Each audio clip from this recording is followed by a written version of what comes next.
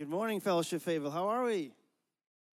Great. If you're with us on live stream this morning, welcome. My name is David. I'm one of the worship leaders here at Fellowship Fayetteville, and we're so glad that you're here. Good to see your faces.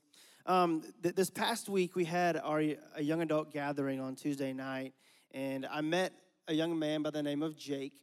And it was the first time that I ever met Jake, and I'm sitting there talking to Jake, hearing his story, and he begins to tell me a little bit about what his last year has looked like. And he comes from a family of divorced parents, and he said his whole life he just moved from place to place and never felt like he had a home.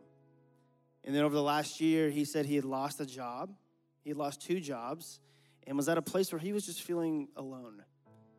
And as I stopped and thought about it, I was like, that's probably true of a lot of people maybe here this morning. That over the last year, maybe you lost a job. Maybe you've never really felt like a home or connected to a group of people. So I asked Jake, I said, Jake, so why did you decide to come to the gathering tonight? And he said, well, I was kind of tired of sitting at home alone, and I wanted to see some people. And what he didn't know is what he said there was actually really profound, and I think a little bit of an indicator of a longing that we each have. To feel seen, to feel heard, and to be around people. And in the book of Colossians, it's a letter written to just a little house church of a small group of people trying to walk with God, gathering. And the author tells them, hey, whenever you gather, encourage one another with songs and hymns and spiritual songs, encouraging one another and admonishing one another. And what's really cool is this morning we get to do what churches, and when I say church, I mean people gathered together, have done from the beginning of time. Come together, be unified and edified by each other, by hearing each other sing songs, hearing each other sing truths that maybe we need to hear of our own story. So I want you to do me a favor this morning. Would you stand? And I want us to take a moment just to look around, just to bring attention to the fact that you're not alone this morning, that there's people here. So take a moment and just look around and remind yourself of that.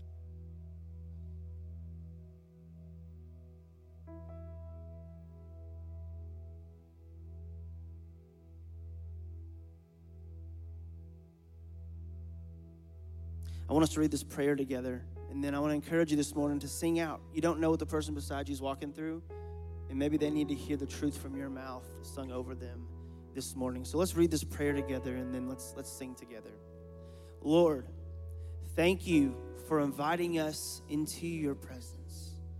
Thank you for hearing us as we sing and speaking to us through the words that we sing.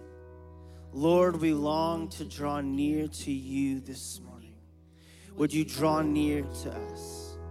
Thank you for the cross, for cleansing us and making us one with you. Amen. So this morning, I want to encourage you to sing out.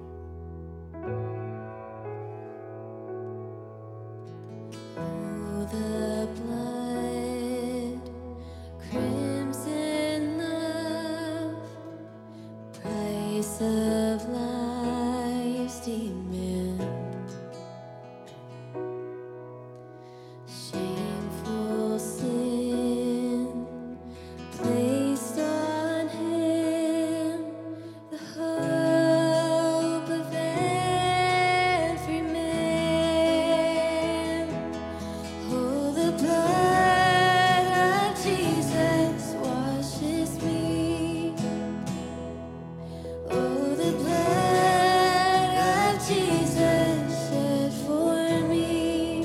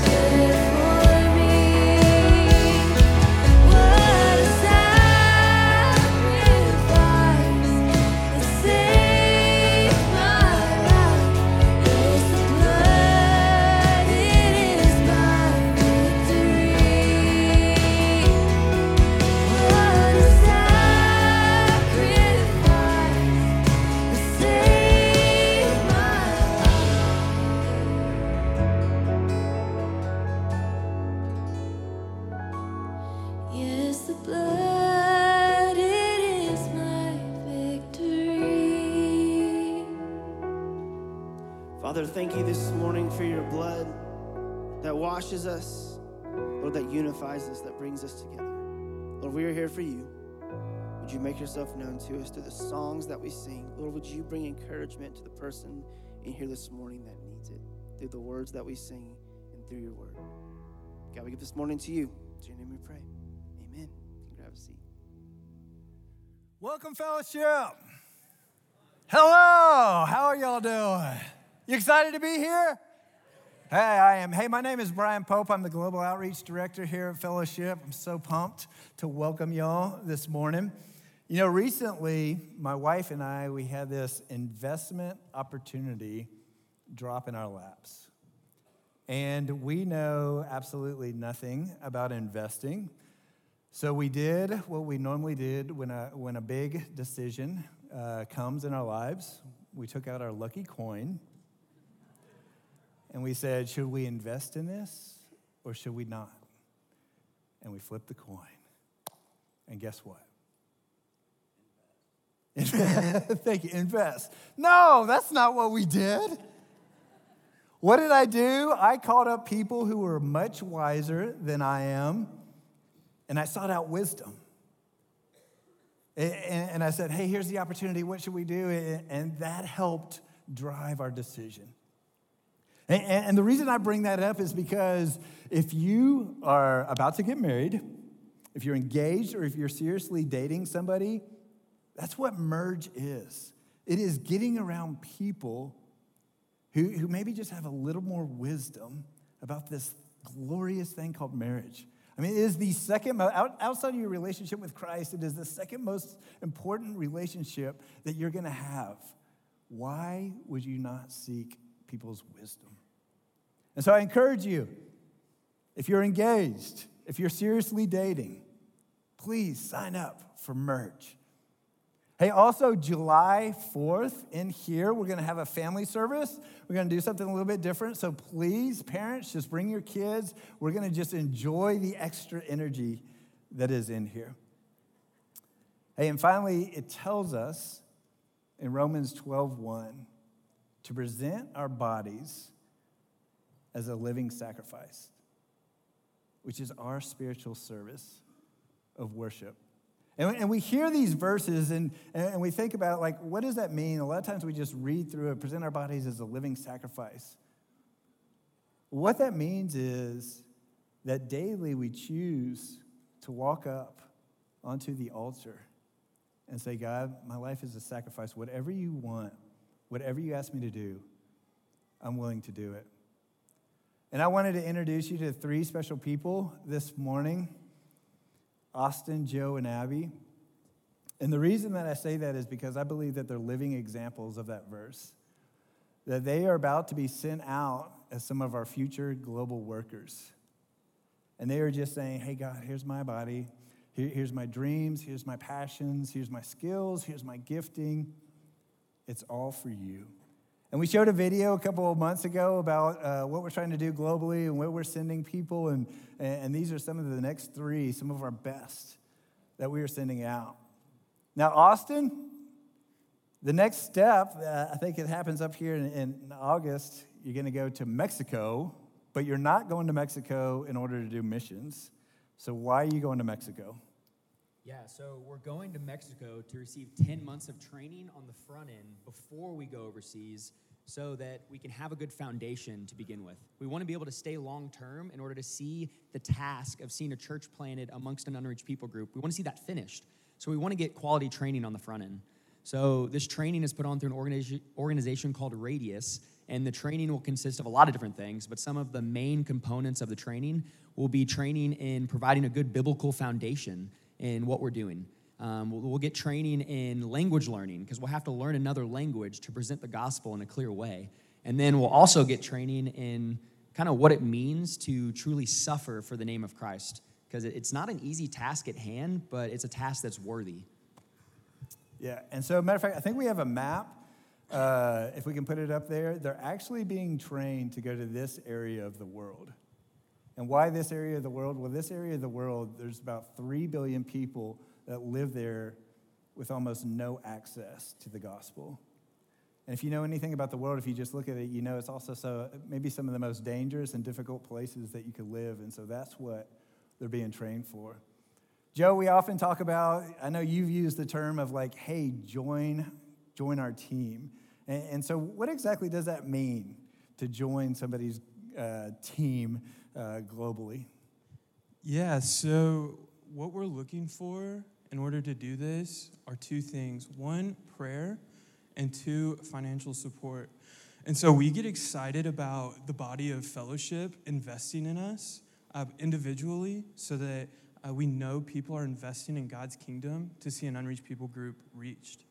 And so, famous missionary once said, hey, I will go down the mountain if you'll hold the ropes. And so that looks like just us coming together as a body of Christ and supporting each other financially and prayerfully. Yeah, so out of Fellowship's budget, each one of them receives 7% of their total support. And so anytime you give, thank you, you're giving to help out their support. But that also means that 93% of what they live on needs to come from the body, from individuals in the body. And so we just ask for your help. And basically, the most basic thing that it means is if you are interested in getting the gospel into one of these areas that it's not, is just joining that team and saying, hey, I want to be a part of that. Abby, we just wanted to ask you, what is something practical that people, besides them going, what is something practical that they can do to be a part of God's global mission? Yeah, so obviously we talked about giving and being a part in that way, but I think the most important thing is just prayer. Praying for the unreached people groups that we're going to step into, that their hearts would be softened to hearing the gospel for the first time ever, and that they would receive that with joy. But also praying for us. Like, I am terrified to go to a place that I've never been and to have this task on our shoulders. But I know and trust that it is God's plan that you all would be praying for us, and even just praying that through the hard times that we would continue, that you would encourage us to continue, because it is a worthy task and we want to see it completed at any cost. But that won't be possible without the help of prayer and support from you all as our church. Yeah, and so just to put stuff in perspective, we're not talking about them going somewhere for a week or 2 weeks or a month or even a year. We're talking they're signing up to go and serve overseas 15 to 20 years at least, and possibly longer to see the work done. So Fellowship, we want to invite you to pray for them. And we're going to do that right now. And I'm going to ask you, there's different forms of worship that we do, and raising our hands is one of those. And so I'm going to ask y'all to stand and just kind of point your hands towards these three as we commission them and begin to send them out. We also going to ask, they're going to be in the foyer after the service. And so please come and just talk to them, get to know them on a personal level. Let's pray. Dear God, we're just not praying for three strangers. We're praying for our church family here, dear Lord. We're also praying for some of my best friends, God, that I've served with over the past few years, who've been involved with this church, been cell leaders, dear Lord, been involved in our international ministry, have been residents for us. And God, we thank you that they've chosen to be a living sacrifice, just to say, God, whatever you want me to do, wherever you'd have me go, I'm not even sure yet, but I want to be trained and I want to be equipped to go. God, we thank you for this body that has a global vision, dear Lord. Everybody has a role to play, and God, we just pray that we can just get behind them and send them as we are sending, that we would send you. Dear Lord, that's what it says in 3 John. That they are going out for the sake of the name. God, we pray because of the work that they're doing. We pray because of the prayers of this body. We pray because of the financial support that the gospel will go into areas that it is not, that people will be hearing the gospel for the very first time. God, we pray that eternities are changed, and we pray that a church is planted because of the work that they're doing. It's your name. Amen.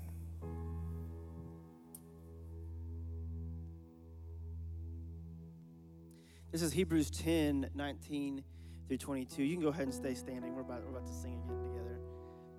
It says, therefore, brothers and sisters, since we have confidence to enter the most holy place by the blood of Jesus, by a new and living way opened for us through the curtain, that is his body. And since we have a great priest over the house of God, hear this, let us draw near to God with a sincere heart and with the full assurance that faith brings, having our hearts sprinkled to cleanse us from a guilty conscience and having our bodies washed with pure water. So this morning, I want to invite you to praise the Lord together with thankfulness in our hearts for his mercy that he has lavished on us. Let's sing this together. Praise the Lord. His mercy is more. It's stronger than darkness, new every morn. Our sins, they are many. His mercy is more.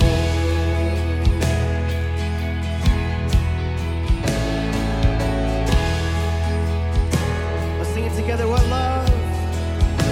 What love could remember no wrongs we have. Omniscient, all-knowing, he counts not their sum.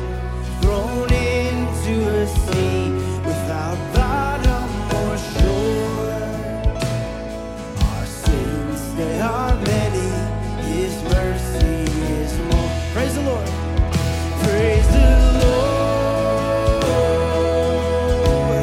His mercy is more.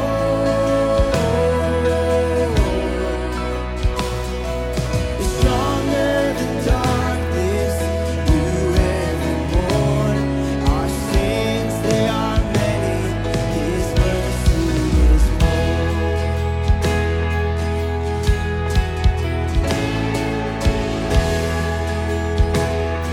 These words, what patience. What patience would wait as we constantly. What Father so tender is calling us home. He welcomes the weakest, the vilest, the poor. Our sins, they are many, his mercy is more. Praise the Lord.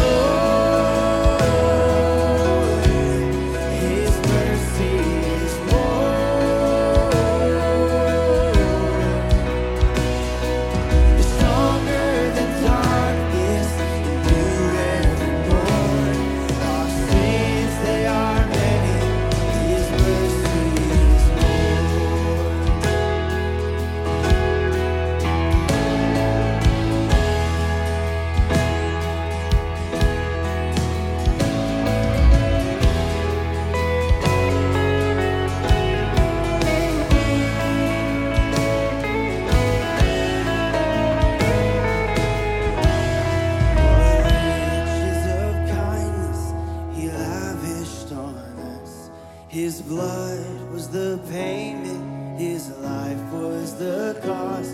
We stood neath the debt we could never afford. Our sins, they are many, his mercy is more.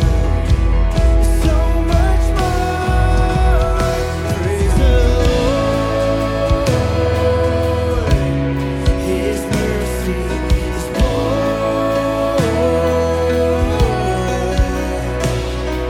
Stronger than dark.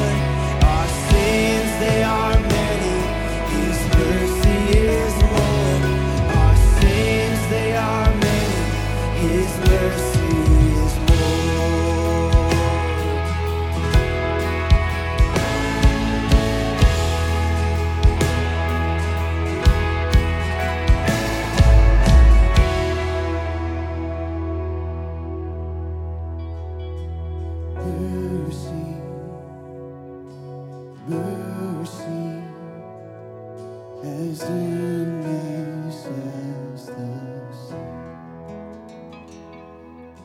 Sing your hallelujah for all eternity.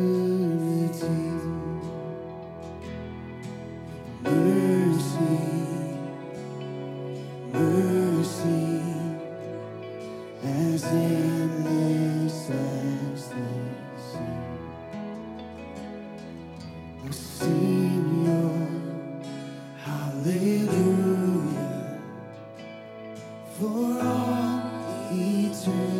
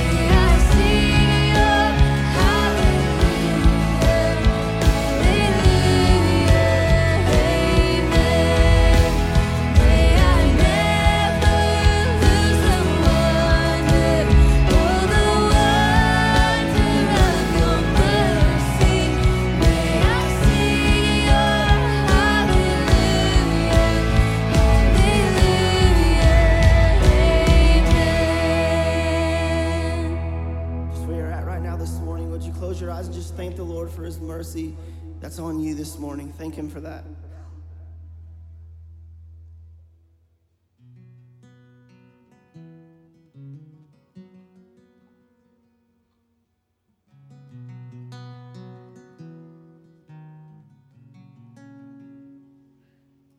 Oh Lord, you're beautiful. Your face is all I see. And when your eyes are on this child, your grace abounds to me.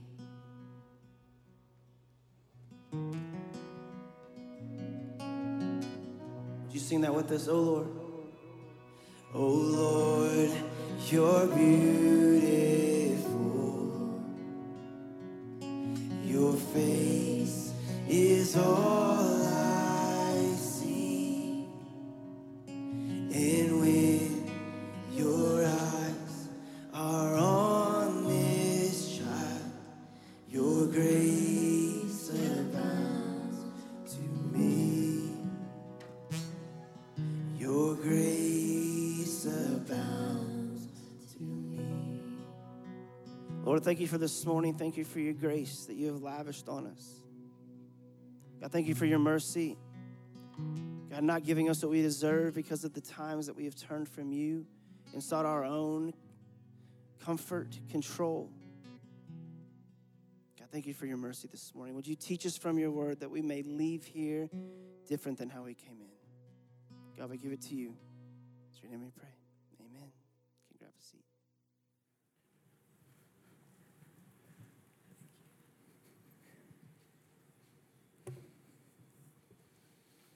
Good old Keith Green song. Mary Beth and I were talking about that earlier. It was Keith Green, Mary Beth. How many of you listened to that on a cassette a long time ago? Yeah. This morning, if we could bring the lights up. As I left Bentonville, at every overpass, every access point on 49, there were police and emergency personnel gathered to honor Officer Kevin Apple, who was killed in the line of duty yesterday in Pea Ridge. And it was a moving sight to see all of them there. And it reminded me this morning of our gatekeepers and emergency personnel here at Fellowship and the job that they do on all of our campuses at every service, working hard to keep us safe every week. And I've asked them to come into the service and give us the opportunity, if you all would stand and just honor them for their service to us every single week.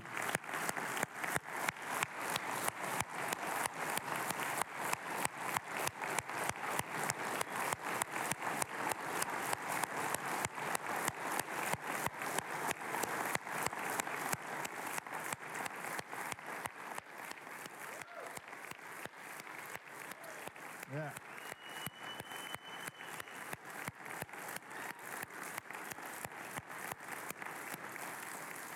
And we want you to know that we don't take your service for granted, not just on the weekends, but what you do throughout the week, every day of the year. And so we are extremely grateful for you. So thank you. Thank you, everyone. Thank you. Thank God for their service. And I also want to take the time this morning. John Dyer and Doug Walker have just completed their service on the elder board, and I just wanted to say thank you for them for their service. I know we're in the book of Hebrews in chapter 10, and we'll start in verse 19, but I want you to hang out with me in 2 Timothy for just a moment. Think about the correlation between our passages. Paul, an apostle of Christ Jesus, by the will of God, according to the promise of life that is in Christ Jesus, to Timothy, my dear son. Grace, mercy, and peace from God the Father and Christ Jesus, our Lord. I thank God whom I serve as my forefathers did with a clear conscience, as night and day I constantly remember you in my prayers. Recalling your tears, I long to see you so that I may be filled with joy. I have been reminded of your sincere faith, which first lived in your grandmother Lois and in your mother Eunice, and which I am persuaded now lives in you also. For this reason, I urge you to fan into flame the gift of God which is in you through the laying on of my hands. For God did not give us a spirit of timidity, Timothy, but a spirit of power and love and self-discipline. So do not be ashamed to testify of our Lord, or ashamed of me, his prisoner, but join with me in suffering for the gospel by the power of God, who has saved us and called us to a holy life, not because of anything we have done, but because of his own purpose and grace. This grace was given us in Christ Jesus before the beginning of time. And it has now been revealed to us through the appearing of our Savior Christ Jesus, who has destroyed death and brought life and immortality to light through the gospel.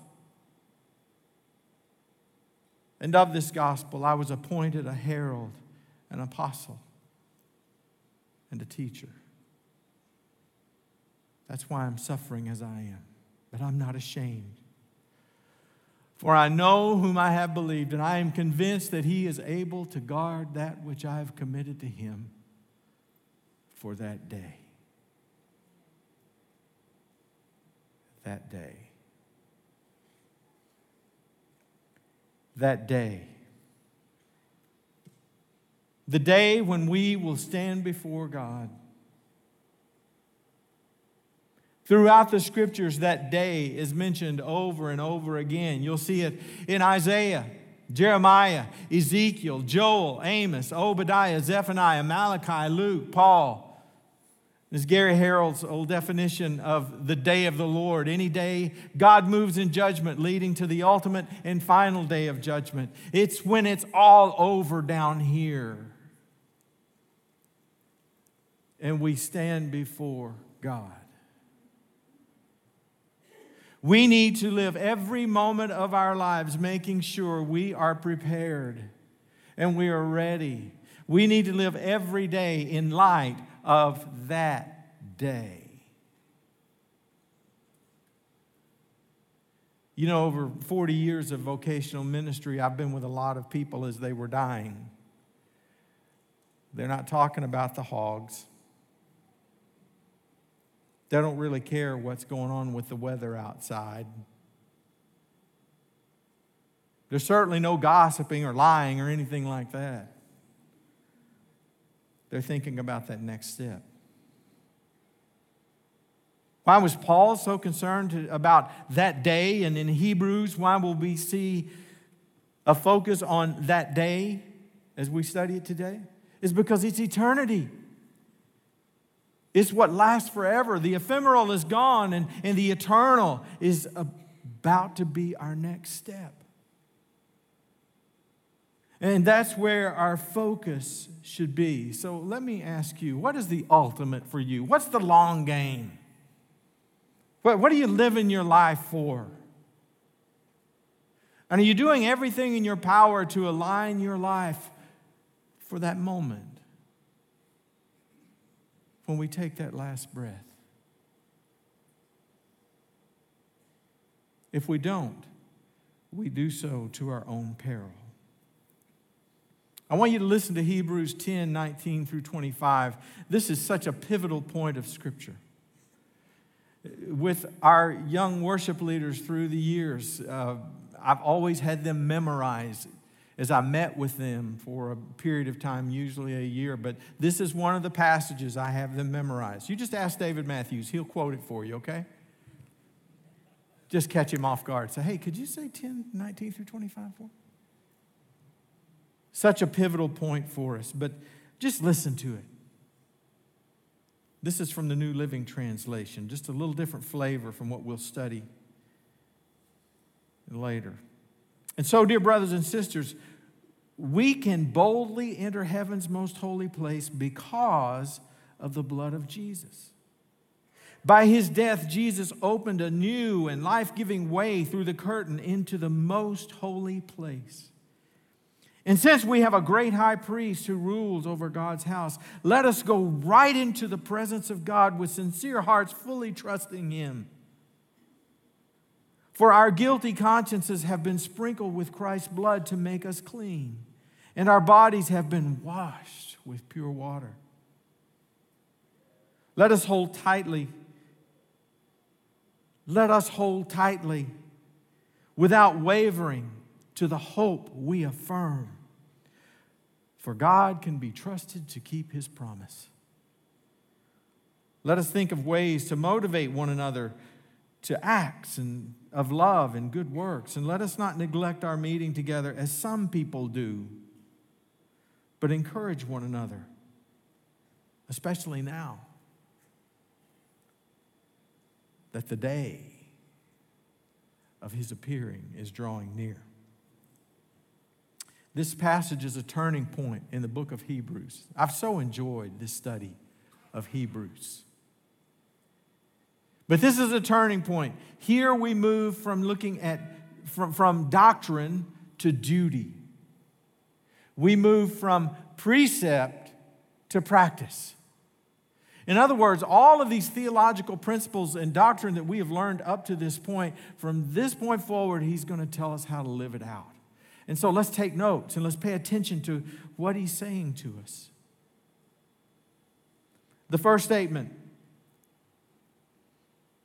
begins with the word therefore and since. Therefore, since, because of what we studied up to this point, here is what we need to put into action. He's looking back and reminding us that we are new covenant people. People who have been born into this new covenant, and our sins have been forgiven. Therefore, brothers and sisters, since we have confidence to enter the most holy place by the blood of Jesus, by a new and living way opened for us through the curtain that is his body, and since we have a great high priest over the house of God. Let's stop right there. Now, I know the chapters and verses weren't added until the 12th and 13th century to help us navigate the scriptures more easily, but a huge chunk of the book of Hebrews, going back 5 chapters, using those chapters and verses, the last 5 chapters, he's been making the case that Jesus is our high priest. You've been teaching on it, Michael. Jesus is our high priest, that Christ's priesthood is superior to the Levitical priesthood, that the new covenant is superior to the Mosaic covenant. And note that he's talking to believers. Therefore, brothers and sisters, since we have confidence to enter the most holy place by the blood of Jesus. You see, the high priest passed through a veil. It was a curtain to enter the most holy place, the very presence of God, to make atonement for the sins of the people. But the writer says that we have confidence now because of the blood of Jesus to enter that holy place. We don't have a surrogate entering the holy place for us. That was the old covenant. But now because of the new covenant, we can enter God's presence made possible by Christ. His sacrifice is sufficient to make us worthy, to declare us righteous as we enter the presence of God. You don't feel worthy? Boy, some heads came up with that. Neither do I. But it's not what we think or what we feel, it's what God's word says. That when we've been covered by the blood of Christ, that's what God sees. We'll talk more about that. He says, by a new and living way. The Greek word for new is prosphatos, and it means recently killed or freshly slain. It's a freshly slain way. How appropriate for our study today. Freshly slain. It's a living way because of the eternal efficacy of Christ's sacrifice on our behalf. He is enough. And this is opened for us through the curtain that is his body. It seems to be an allusion to the ripping of the temple curtain that we found back in Matthew chapter 27 as Christ died on the cross. Look at what it says. And when Jesus had cried out again in a loud voice, he gave up his spirit. At that moment, the curtain of the temple was torn in two from top to bottom. Only God could have done such a thing. Now, this is just an image. But that curtain of the temple was 60 feet high, 30 feet wide, and 4 inches thick. 4 inches thick. That was not a man-made deal. When Christ died, it was ripped in two.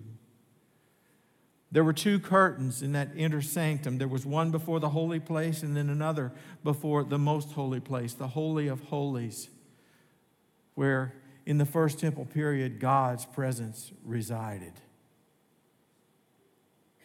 And that's where the high priest entered. But it was ripped in two, signifying to us that we could enter now the presence of God, that we didn't have to have a high priest. That whenever you call on the name of God, he never turns his face away. Whenever you call his name, he's listening. Whenever you confess your sins, he's listening. Whenever you have a need or a prayer, he's listening. He's responding. It's so significant for you and me that we have access to the very heart of God. We should be so grateful for that. So based on all this, the writer of Hebrews has been making a case for us, and he gives us 3 exhortations. And one good way to remember it, if you're a salad lover, is lettuce. Okay? Lettuce. Remember these 3 lettuces that we're going to give you today. The first one is let us draw near to God. Because we can, let us draw near to God. And the second one, let us hold unswervingly. Hang on to that word, unswervingly, to the hope we profess. And then the third one is let us consider how we may spur one another on to love and good deeds. And let's break those down together. Let us draw near to God with a true heart, with a pure heart, not with a half heart. You know, I'm afraid that we treat our faith as just one facet of our life, just another facet of our lives. We have our job, we have our family, and then we have our faith. It's just a facet of our lives rather than the most important facet of our lives. Let us draw near to God. It's so important that we do that. You know, this whole aspect of being too casual with our faith and treating God like our buddy. Is he our friend? Absolutely, he's our friend. But we should approach him with love and reverence and respect. And always remember that he is God. You remember Uzzah? Uzzah, as they were transporting the ark had been at his father Abinadab's house. And so I think Uzzah got familiar with the ark. It was just that thing that was there at the house. And when it came time to transport the ark, number one, they didn't transport it in the way God had told them to. And they weren't observing what God had said about how the ark was to be cared for. And when the ox stumbled, which it wasn't supposed to be transported by an ox, when the ark stumbled, Uzzah reached up and touched the ark. Remember what happened to him? He died right there on the spot. He was just too casual with it. Even though we have access to the throne of grace, even though we're told to draw near to God, we do so with reverence and respect. We don't need to treat our faith as just one facet of our life. It's everything. It's everything.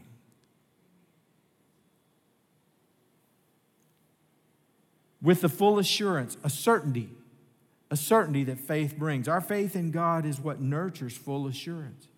If one says, my faith is weak, then we're not taking into full account the marvelous work God has done on our behalf. And that next statement, having our bodies sprinkled to cleanse us from a guilty conscience and having our bodies washed with pure water. I've just finished doing a lot of reading in the Old Testament, and you would see that as a sacrifice were made, the sprinkling of the blood, which symbolized the cleansing. The cleansing that only comes from God. There's a song that reminds me of. It's called Clean. If you're not familiar with Clean by Natalie Grant, I encourage you sometime, just in your quiet space, go find that song. But this is what it says. I see shattered, you see whole. I see broken, but you see beautiful. And you're helping me to believe that you're restoring me piece by piece. There's nothing too dirty that you can't make worthy. You wash me in mercy. I am clean. If you've never heard that song, go find it. That's what he does for us. It's through the blood of Christ that we are washed. Just feel it washing over you to make you clean. He says, like pure water. But what's the problem with us? Guilt. Guilt is the gift that keeps on giving, right? Oh, it's not from God. God doesn't use guilt to motivate you. Satan uses guilt to trample you. God wants you to draw near to him. Remember, he cast our sin as far as the east is from the west and remembers it no more. He throws it to the bottom of the sea and puts up a sign that says no fishing. When it's done, it's done. He's covered your sin with the blood of Christ. We don't have to run and hide from God like Adam and Eve did. Remember what they did? After they sinned, they ran and they hid from God. They covered themselves with leaves. They felt guilty because of what they had done. But God wanted them to draw near. That's such a beautiful, beautiful story there. The book of James, chapter 4 and verse 8 tells us to draw near. It's to come to Him. It reminds us of Hebrews 4:16. I'm not sure who taught that passage here, but we hearken back to that where it says, let us then approach God's throne of grace with confidence, not with fear, not with guilt, so that we may receive mercy and find grace to help us in our time of need. That Greek word, draw near, is also rendered as come. Come. At the end of every Billy Graham crusade, my mother always made us watch Billy Graham when he came on TV. There was Cliff Barrows at the end. What song did they sing? Just as I am, without one plea, but that thy blood was shed for me, and that thou bidst me come to thee, O Lamb of God, I come. I come. Let me give you a little hint. Find the lyrics to that song, because for years I've used that first verse. When I'm tempted in any way, that's a key for me to go to those words. It's a prayer. And I'll say to the Lord, Lord, just as I am, it's just me. And the only plea I have is that your blood was shed for me. That's all I've got. And now, you bid me come. You invite me, you beckon me to come to you. And I'll say, O Lamb of God, I come. I come.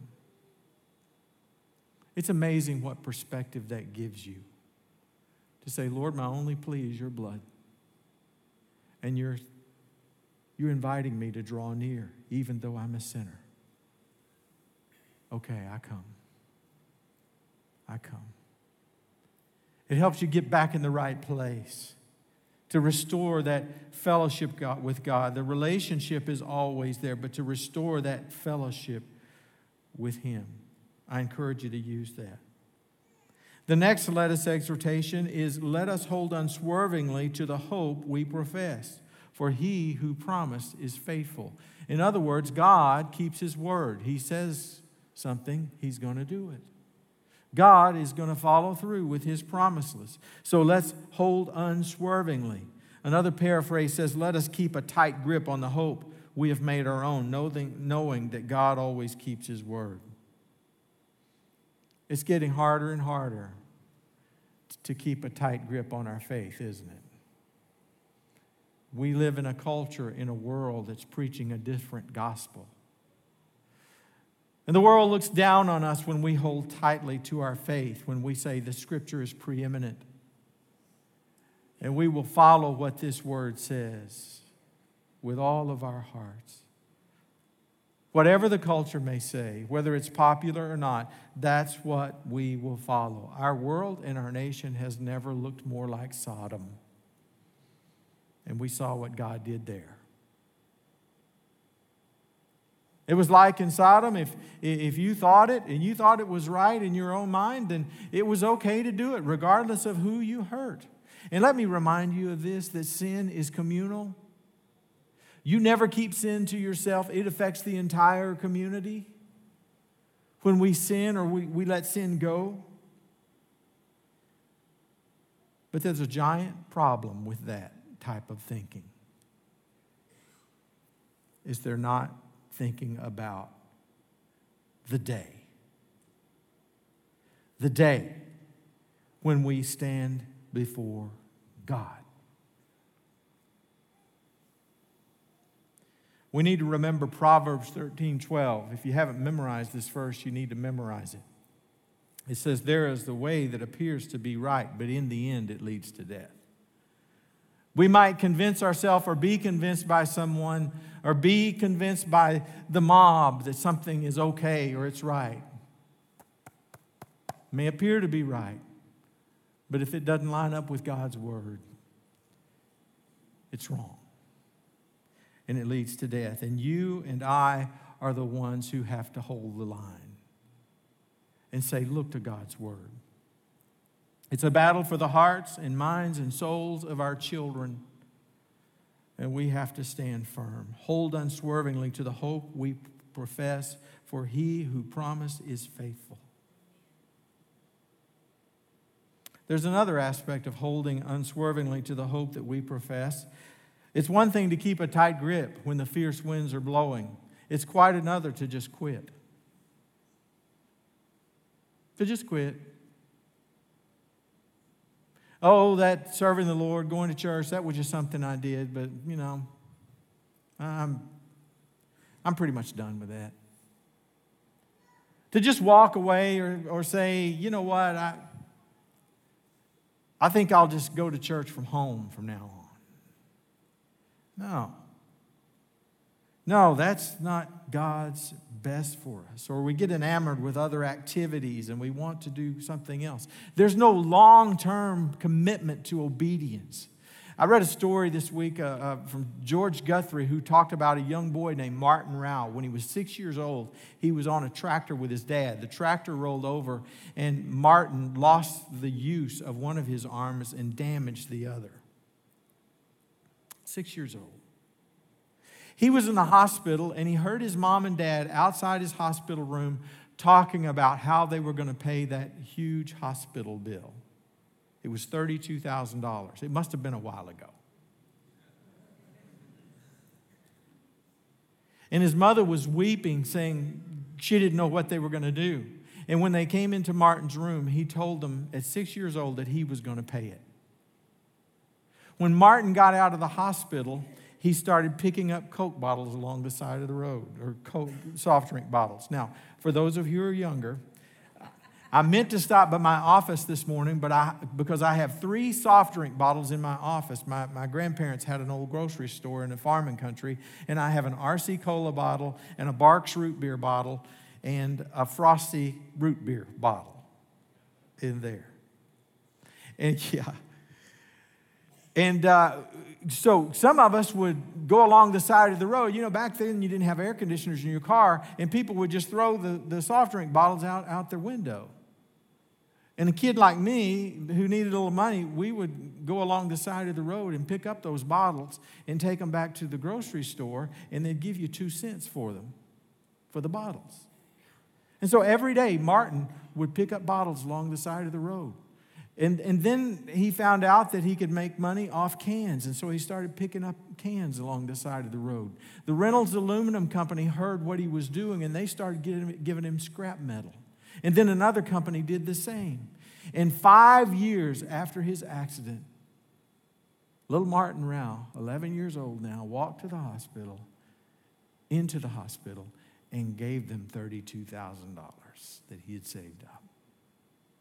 A long obedience in the right direction is what we need. Remembering the day is coming. And not just to quit. Not just to get enamored with something else that captures your attention, but to stay focused on what God has in front of us. We need to be determined. There's one more let us here. I'm going to go quickly. And let us consider how we may spur one another on to love and good deeds. Not giving up meeting together as some are in the habit of doing, but encouraging one another, and all the more as you see the day approaching. When is the last time you stopped and thought about, I wonder how I can encourage that person? To encourage them, to spur them on to love and good deeds. That's what Paul did back when he was speaking to Timothy. He was spurring him on.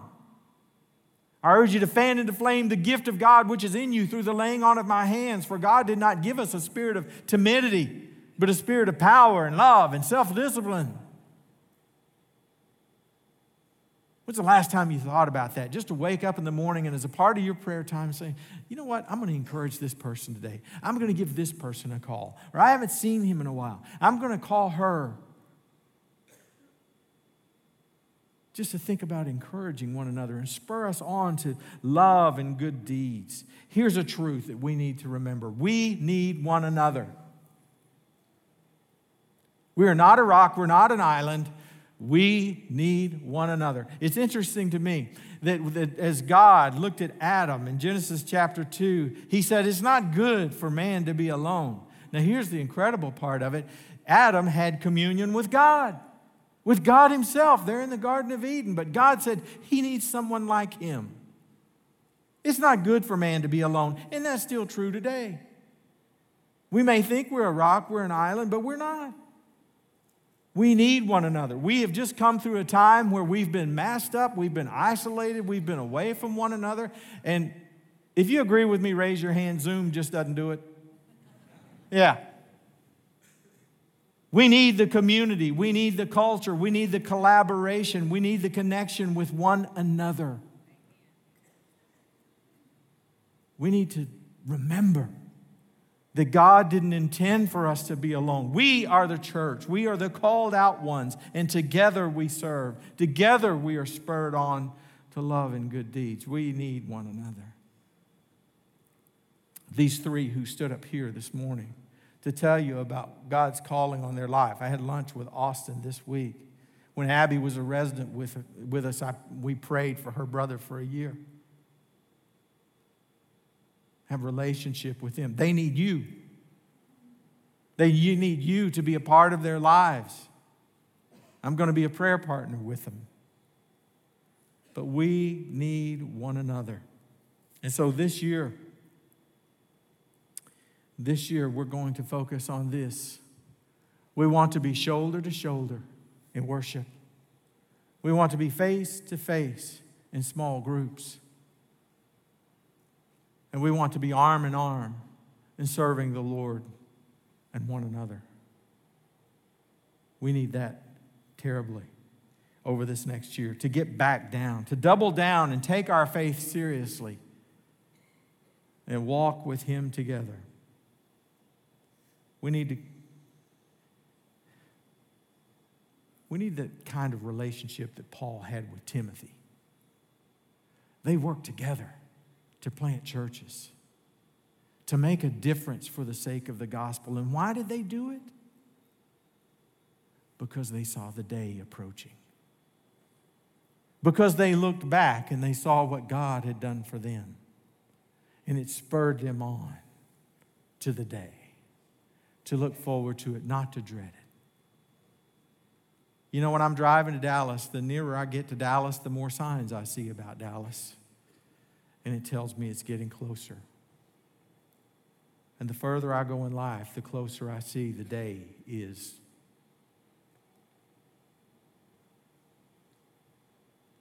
At least it's closer than it was yesterday. I need to take my faith seriously and remember what God has in store for me and for you. So the exhortations are this. Let us draw near to God. Let us hold unswervingly to the hope we profess. And let us consider how we may spur one another on to love and good deeds. And all the more as we see the day approaching. Would you bow for a moment? Oh God, awaken our hearts to the truth of your word, to the significance of your word, to the significance of your call on our lives, to that still small voice within us that says, come, draw near. And so, Lord, in this place, I want to reflect, am I taking my faith seriously as I'm examining my own heart?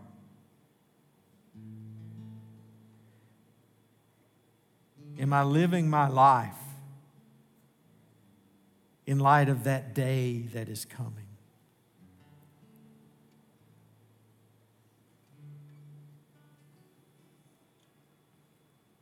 Oh Lord, in these moments, help us to come to you. Help us come to you with a heart that is filled with assurance, having our hearts washed and cleansed. And may we renew our commitment to you and to one another.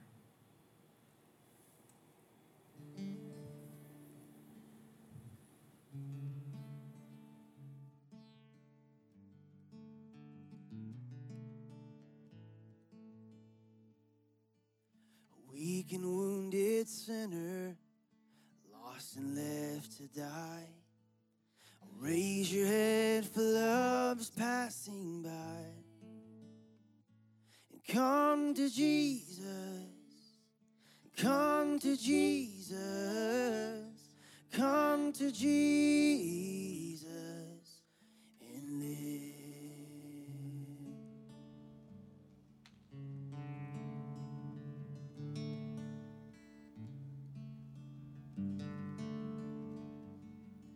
Oh, now your burden's lifted, carried far away.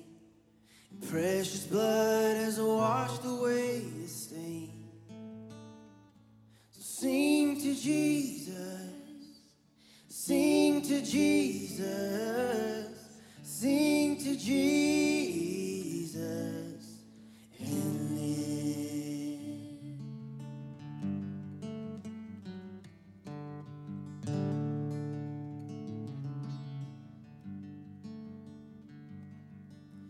Like a newborn baby, don't be afraid to crawl. Remember when you walk, sometimes we fall. So fall on Jesus, fall on Jesus, fall on Jesus and live.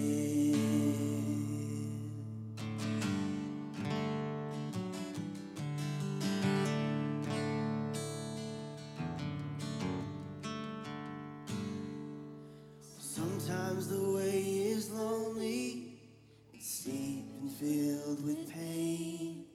So if your sky is dark and pours the rain, cry to Jesus, cry to Jesus, cry to Jesus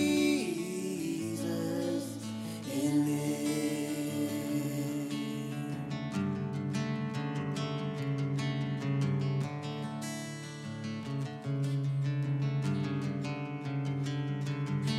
And when the love spills over and music fills the night, and when you can't contain your joy inside, well, dance for Jesus, dance for Jesus, dance for Jesus and live.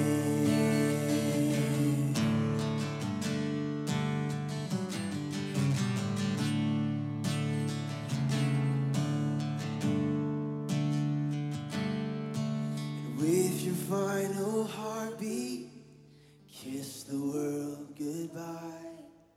Then go in peace and laugh on glory's side. And fly to Jesus, and fly to Jesus, fly to Jesus and live. Just fly to Jesus. Fly to Jesus, fly to Jesus, and live.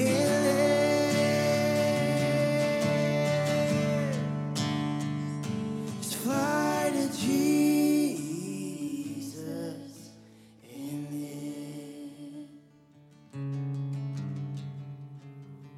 Won't that be a moment? Let's go. Let's go. Fly to Jesus. You know, Charlotte Elliott was a lady much like you and me, she was having a difficult time with life, and she was pessimistic and frustrated. And one night her family was at the dinner table, and they had a guest with them. He was speaking at their church. And Charlotte had an outburst that embarrassed her family so bad that her whole family got up and left, and she was just sitting there with the guest. And he said, "Charlotte, you're tired of yourself, aren't you?" And she said, "Yeah, I really am." And he told her that she needed to come to Jesus just as she was. And all of her anger and bitterness just come to Jesus. And that night she gave her heart to Christ. And years later, she would write those words, "Just as I am, without one plea, but that your blood was shed for me. And now you bids me come to thee. O Lamb of God, I come. I come." So all of us, regardless of what's going on around you, how frightened you may be or frustrated, come to Jesus and live, because the day is approaching. If you'd like to pray with someone this morning in our prayer room, to your right, my left, there'll be folks there, Stuart and Grace, to pray with you. But they'd also like to hear your praises. If you've got a praise, you just want to praise God for it, then stop by there. God bless you, everyone. Have a great week.